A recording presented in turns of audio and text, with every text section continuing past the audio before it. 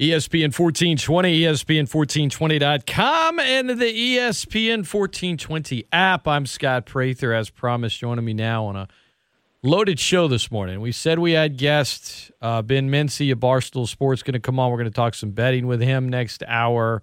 Just been good. Got the perspective on the Texas Longhorns as well from Aaron Hogan. And, of course, we got to talk some Saints football with the man, the myth, the legend. He's been doing it that long now that I can say that with maybe a little hyperbole. That'd be Mr. Ralph Malbrough of the Saints Happy Hour podcast. Ralph, good morning, man. What's happening? Good morning, Scott. I told my wife is my wife is a wedding planner. She's going to Vegas to do a wedding, and I said, pound that over, my lovely wife. You're going to get to the Saints, get to the window, drop that Jameis MVP bets, bet the over on the Saints.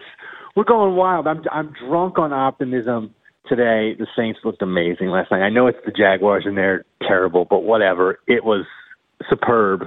Well, Monday night, I knew that you would be totally irrational, so I wanted to. That's right. I thought about it. I'm like, I got to get Ralph on this week. So here we are on Wednesday morning, and I think the question that everyone's dying for you to answer is really, what are your thoughts on Sean Payton wearing a full-on baseball cap?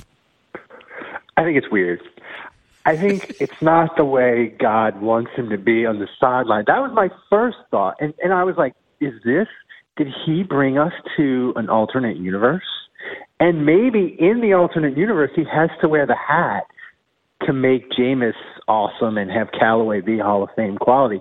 But Scott, I think he needs to not wear the same. The hat he wore wasn't that great. Like the Saints, they have all kinds of hats. I have a ton of them. There's way better Saints hats to wear on the sideline, first of all. But second of all, I think he needs to go more ridiculous every week. Like some weeks, he should have like a glitter hat and like pink, and then go like Saints floppy hat, like that you wear at the beach, right?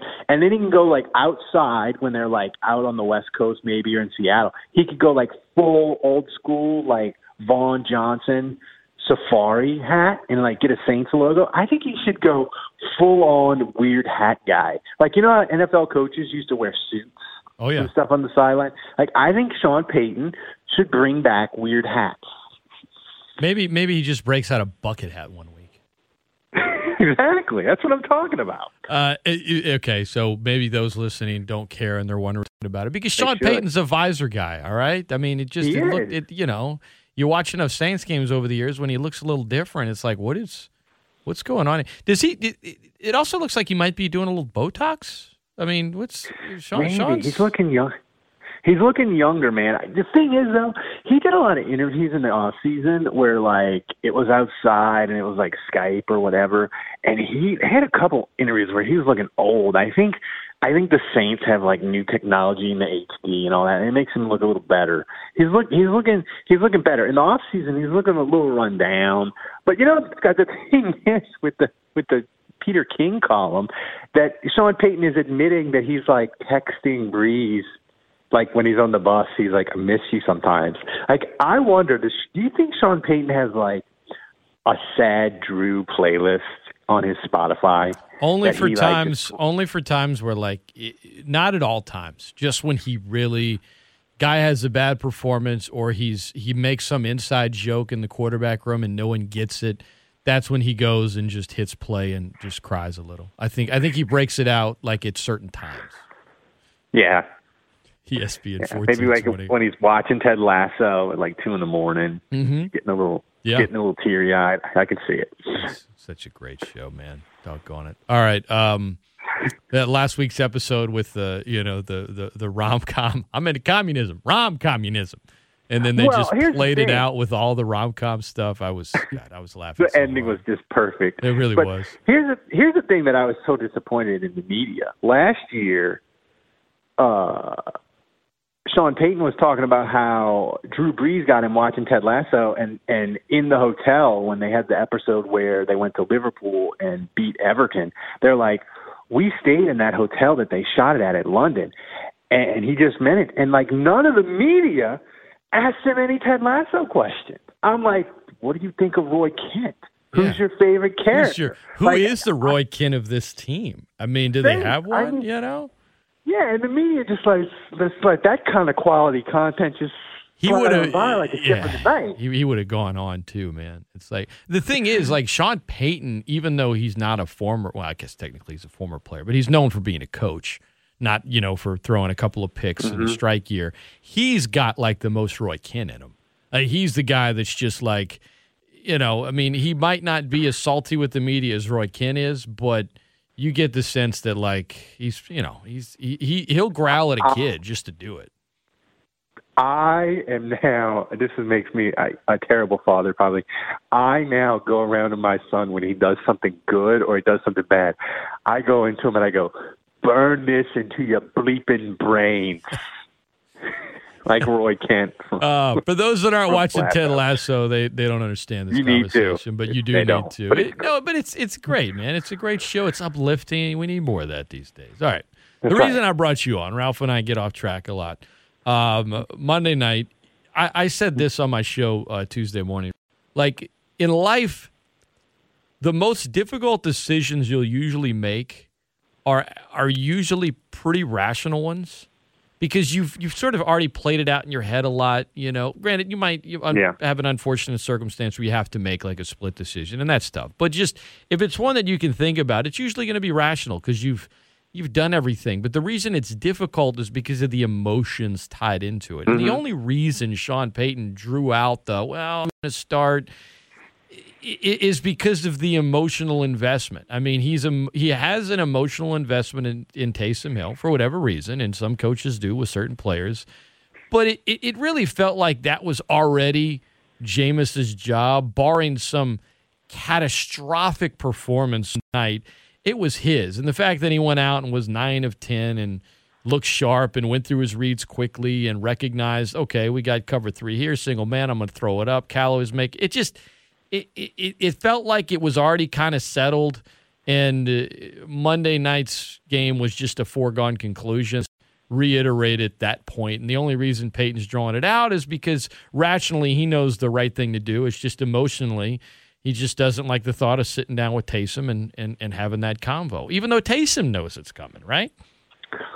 Well, it kind of goes back to what we talked about before where, Sean Payton was getting nostalgic and talking about Drew Brees last year and that sort of thing. I think Sean Payton he's so unique as a coach in that he uses these connections and these memories. He was at the Zach Strief retirement press conference. They've sort of hung on maybe with players too long. The Saints don't have that cold, calculating Bill Belichick, I'm going to let you go a year early sort of thing. The Saints have this sort of emotion. They're smart, obviously, but they have this emotional. Sean Payton cares about that stuff, and he's kind of as regular a person can be when they're a head coach in the NFL, because 99.9% of them are complete lunatics, and Sean Payton is probably just like 87% lunatic, which makes him unique that way. And I think you're right. And another reason to draw it out, man, is I think in a way he's doing Taysom Hill a favor. Like Taysom, there's no way when Sean Payton has that difficult conversation with Taysom, and I think it will be difficult because he really has a genuine affection for Taysom Hill and what they've been able to do together and sort of create this really cool sort of career path for him. So I think it's not going to be a fun conversation for him. But by drawing it out last night and letting Taysom Hill play longer and longer, like it's clearly obvious to Taysom Hill. Like he's not dumb. He knows it. So I think in that way it makes it easier. And listen, here's the thing where Sean Payton's going to have to do why the Saints pay him $9 million a year or whatever they pay him, is they need Taysom Hill. They need Taysom Hill to play, Scott. I know it's all been sunshine and rainbows today, and it's great because they looked amazing. But they had Troutman get carted off. Vanette got hurt. Like, they're not going to have Michael Thomas. They're probably not going to have Deontay Harris. Like, they need Taysom Hill to do his Swiss Army H-back stuff. Like, they need it. And Sean Payton, I know Taysom, he prepared his body to be a quarterback. He wants to be a quarterback. Sean Payton is going to have to have a conversation with him. I bet there was a gallon of creatine in his locker after the game Monday. Just like, start putting the weight back on. Start getting that Hercules build back because we need it. Because you ain't, this is your role right here. The same as it's been and frankly, when he's in that role, Ralph, he's worth, an investment of $12 million or $11 or whatever he's making this year.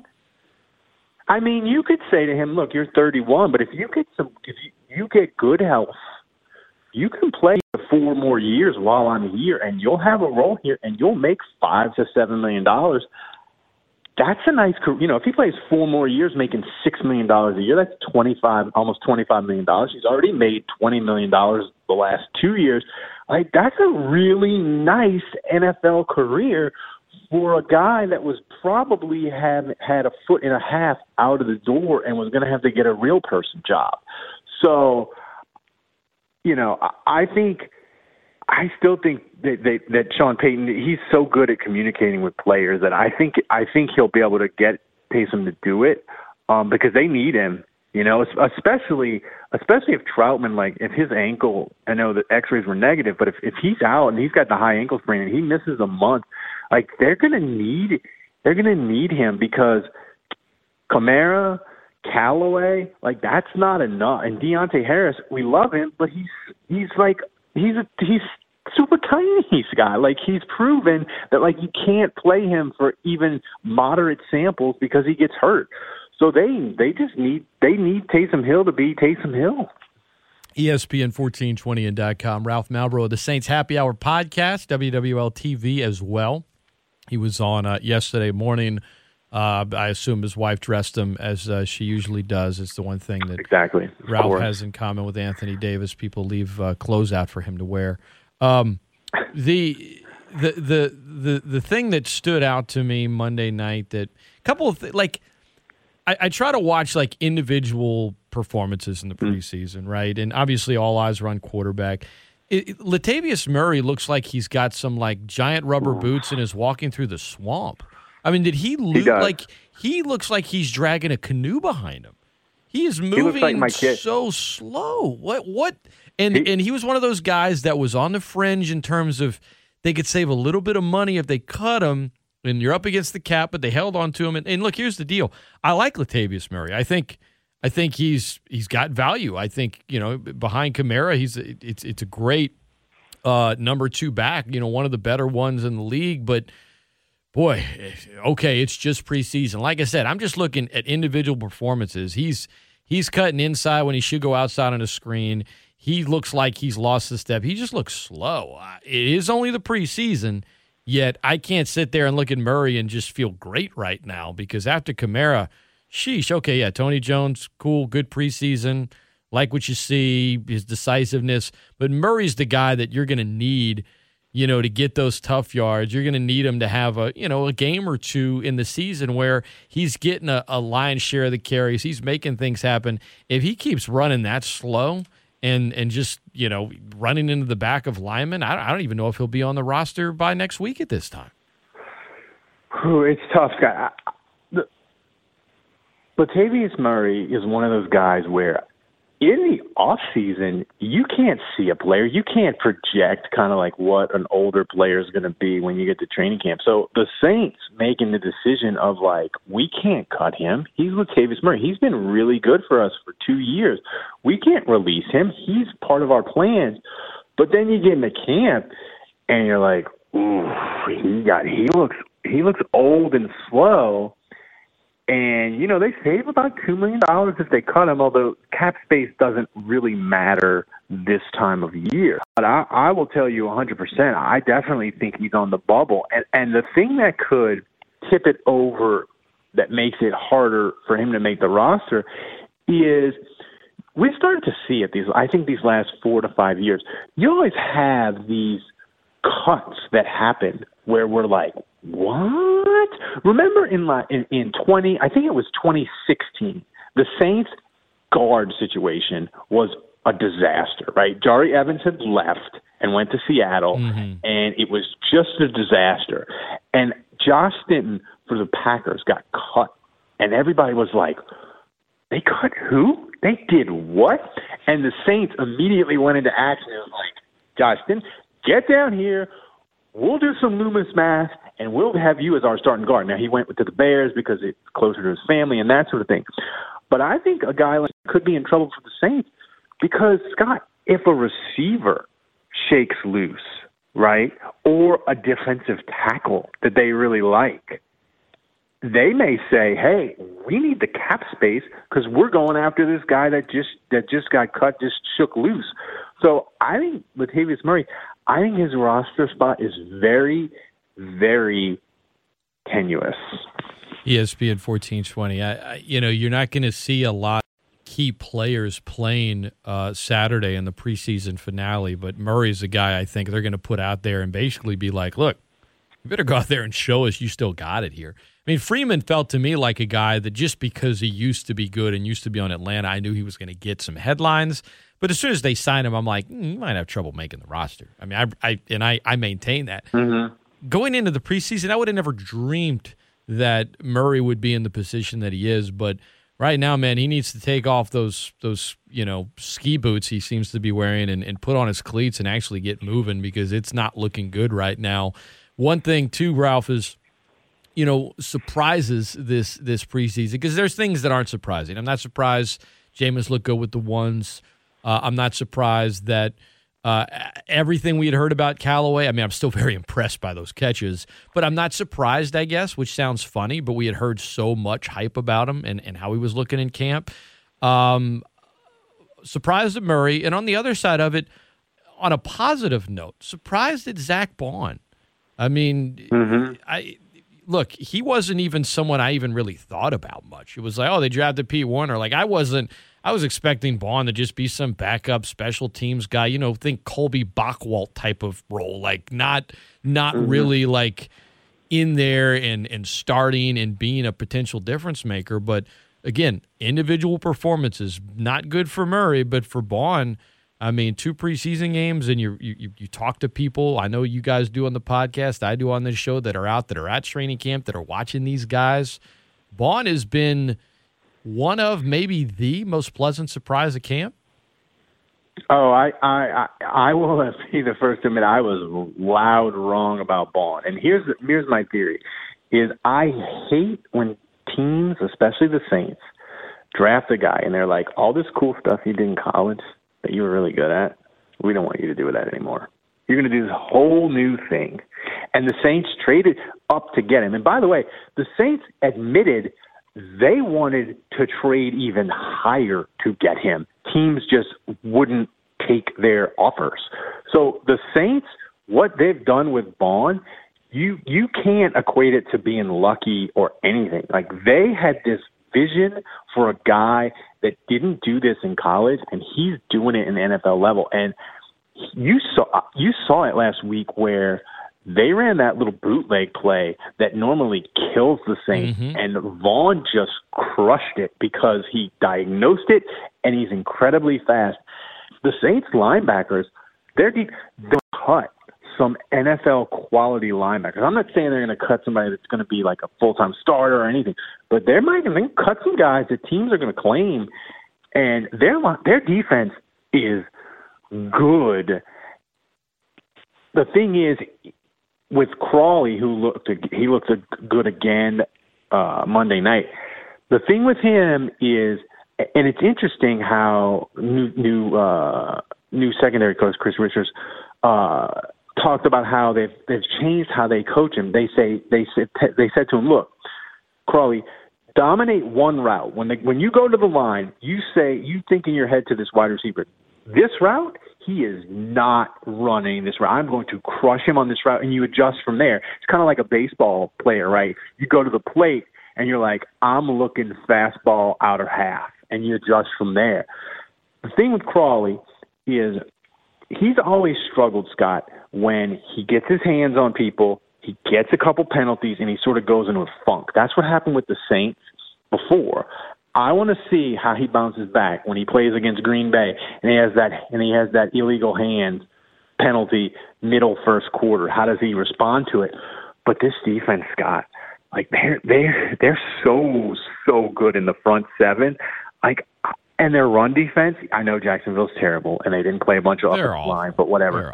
They're awful. But the Saints pretty much whipped Baltimore too.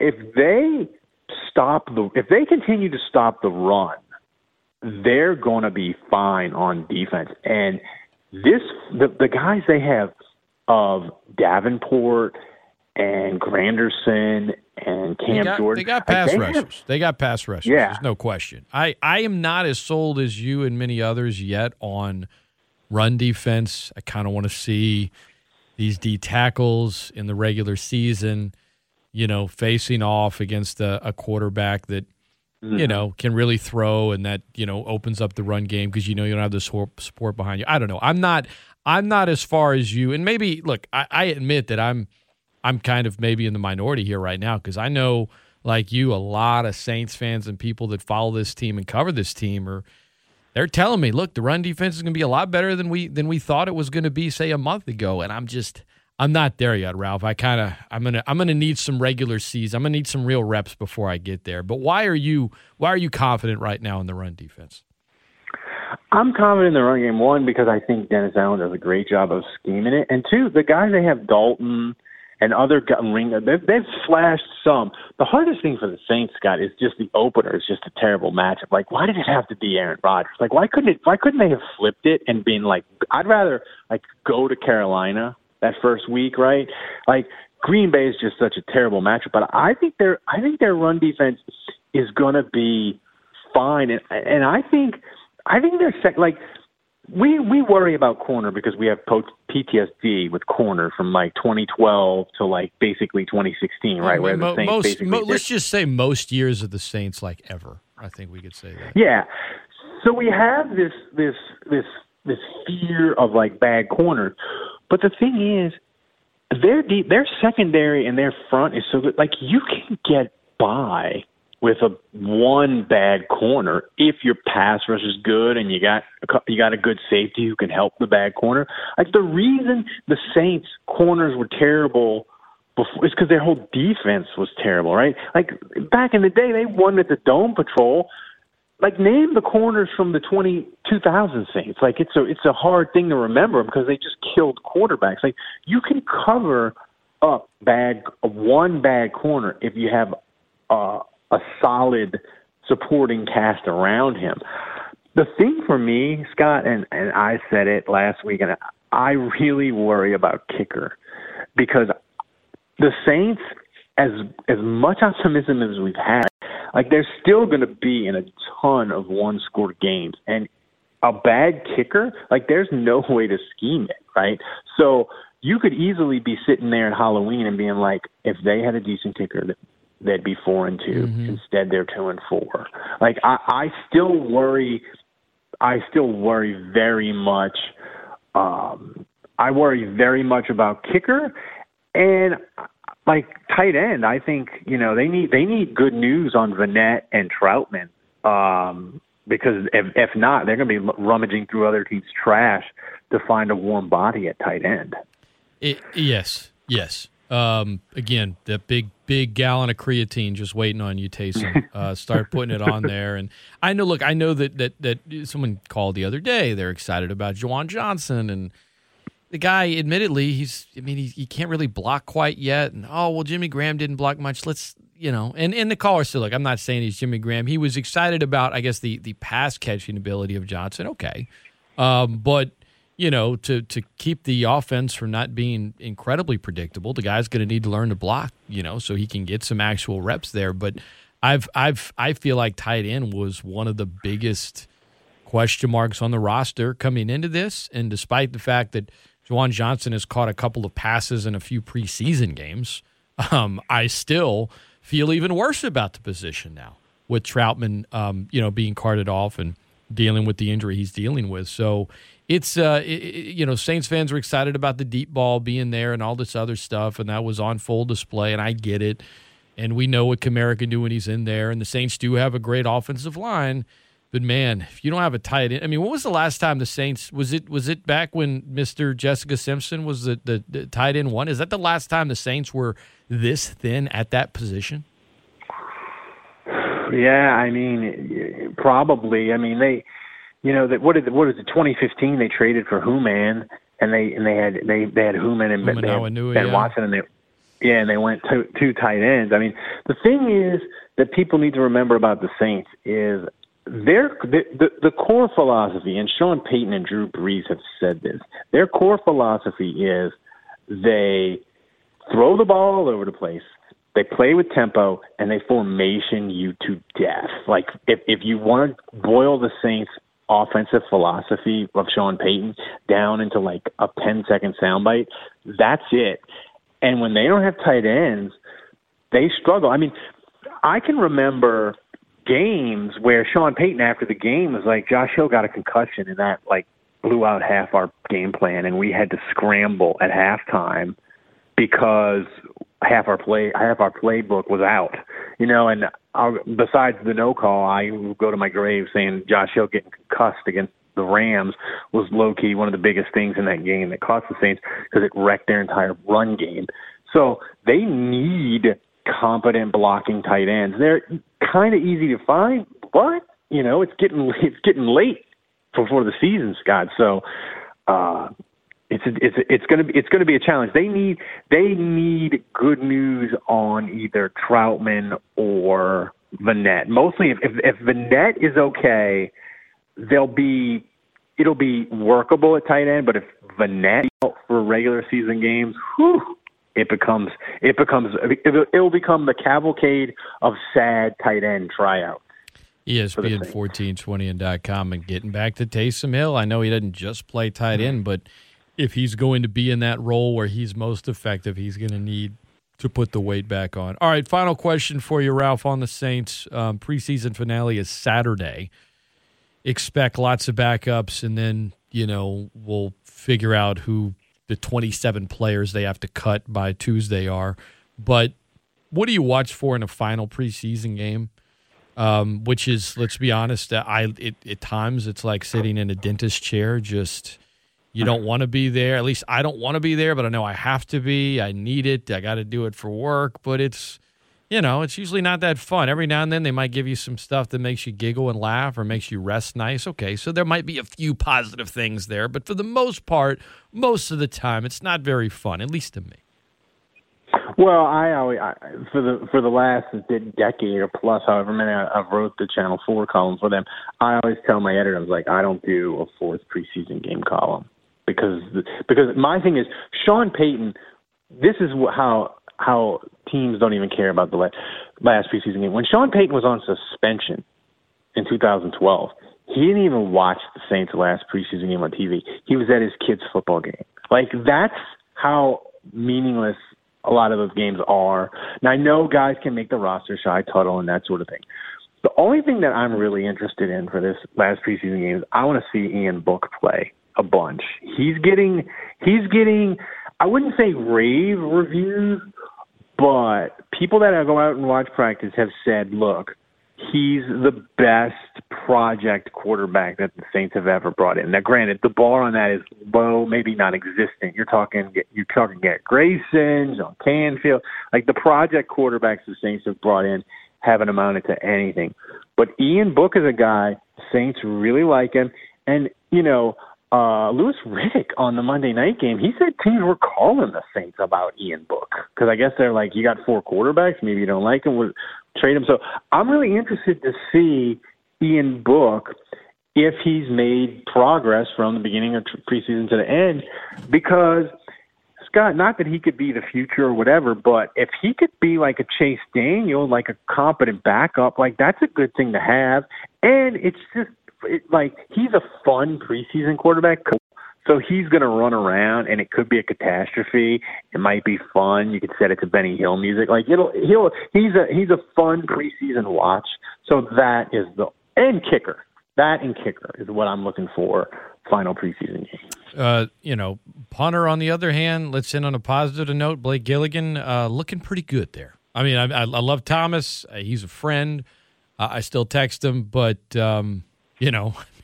Looks like the Saints got themselves another pretty good punter.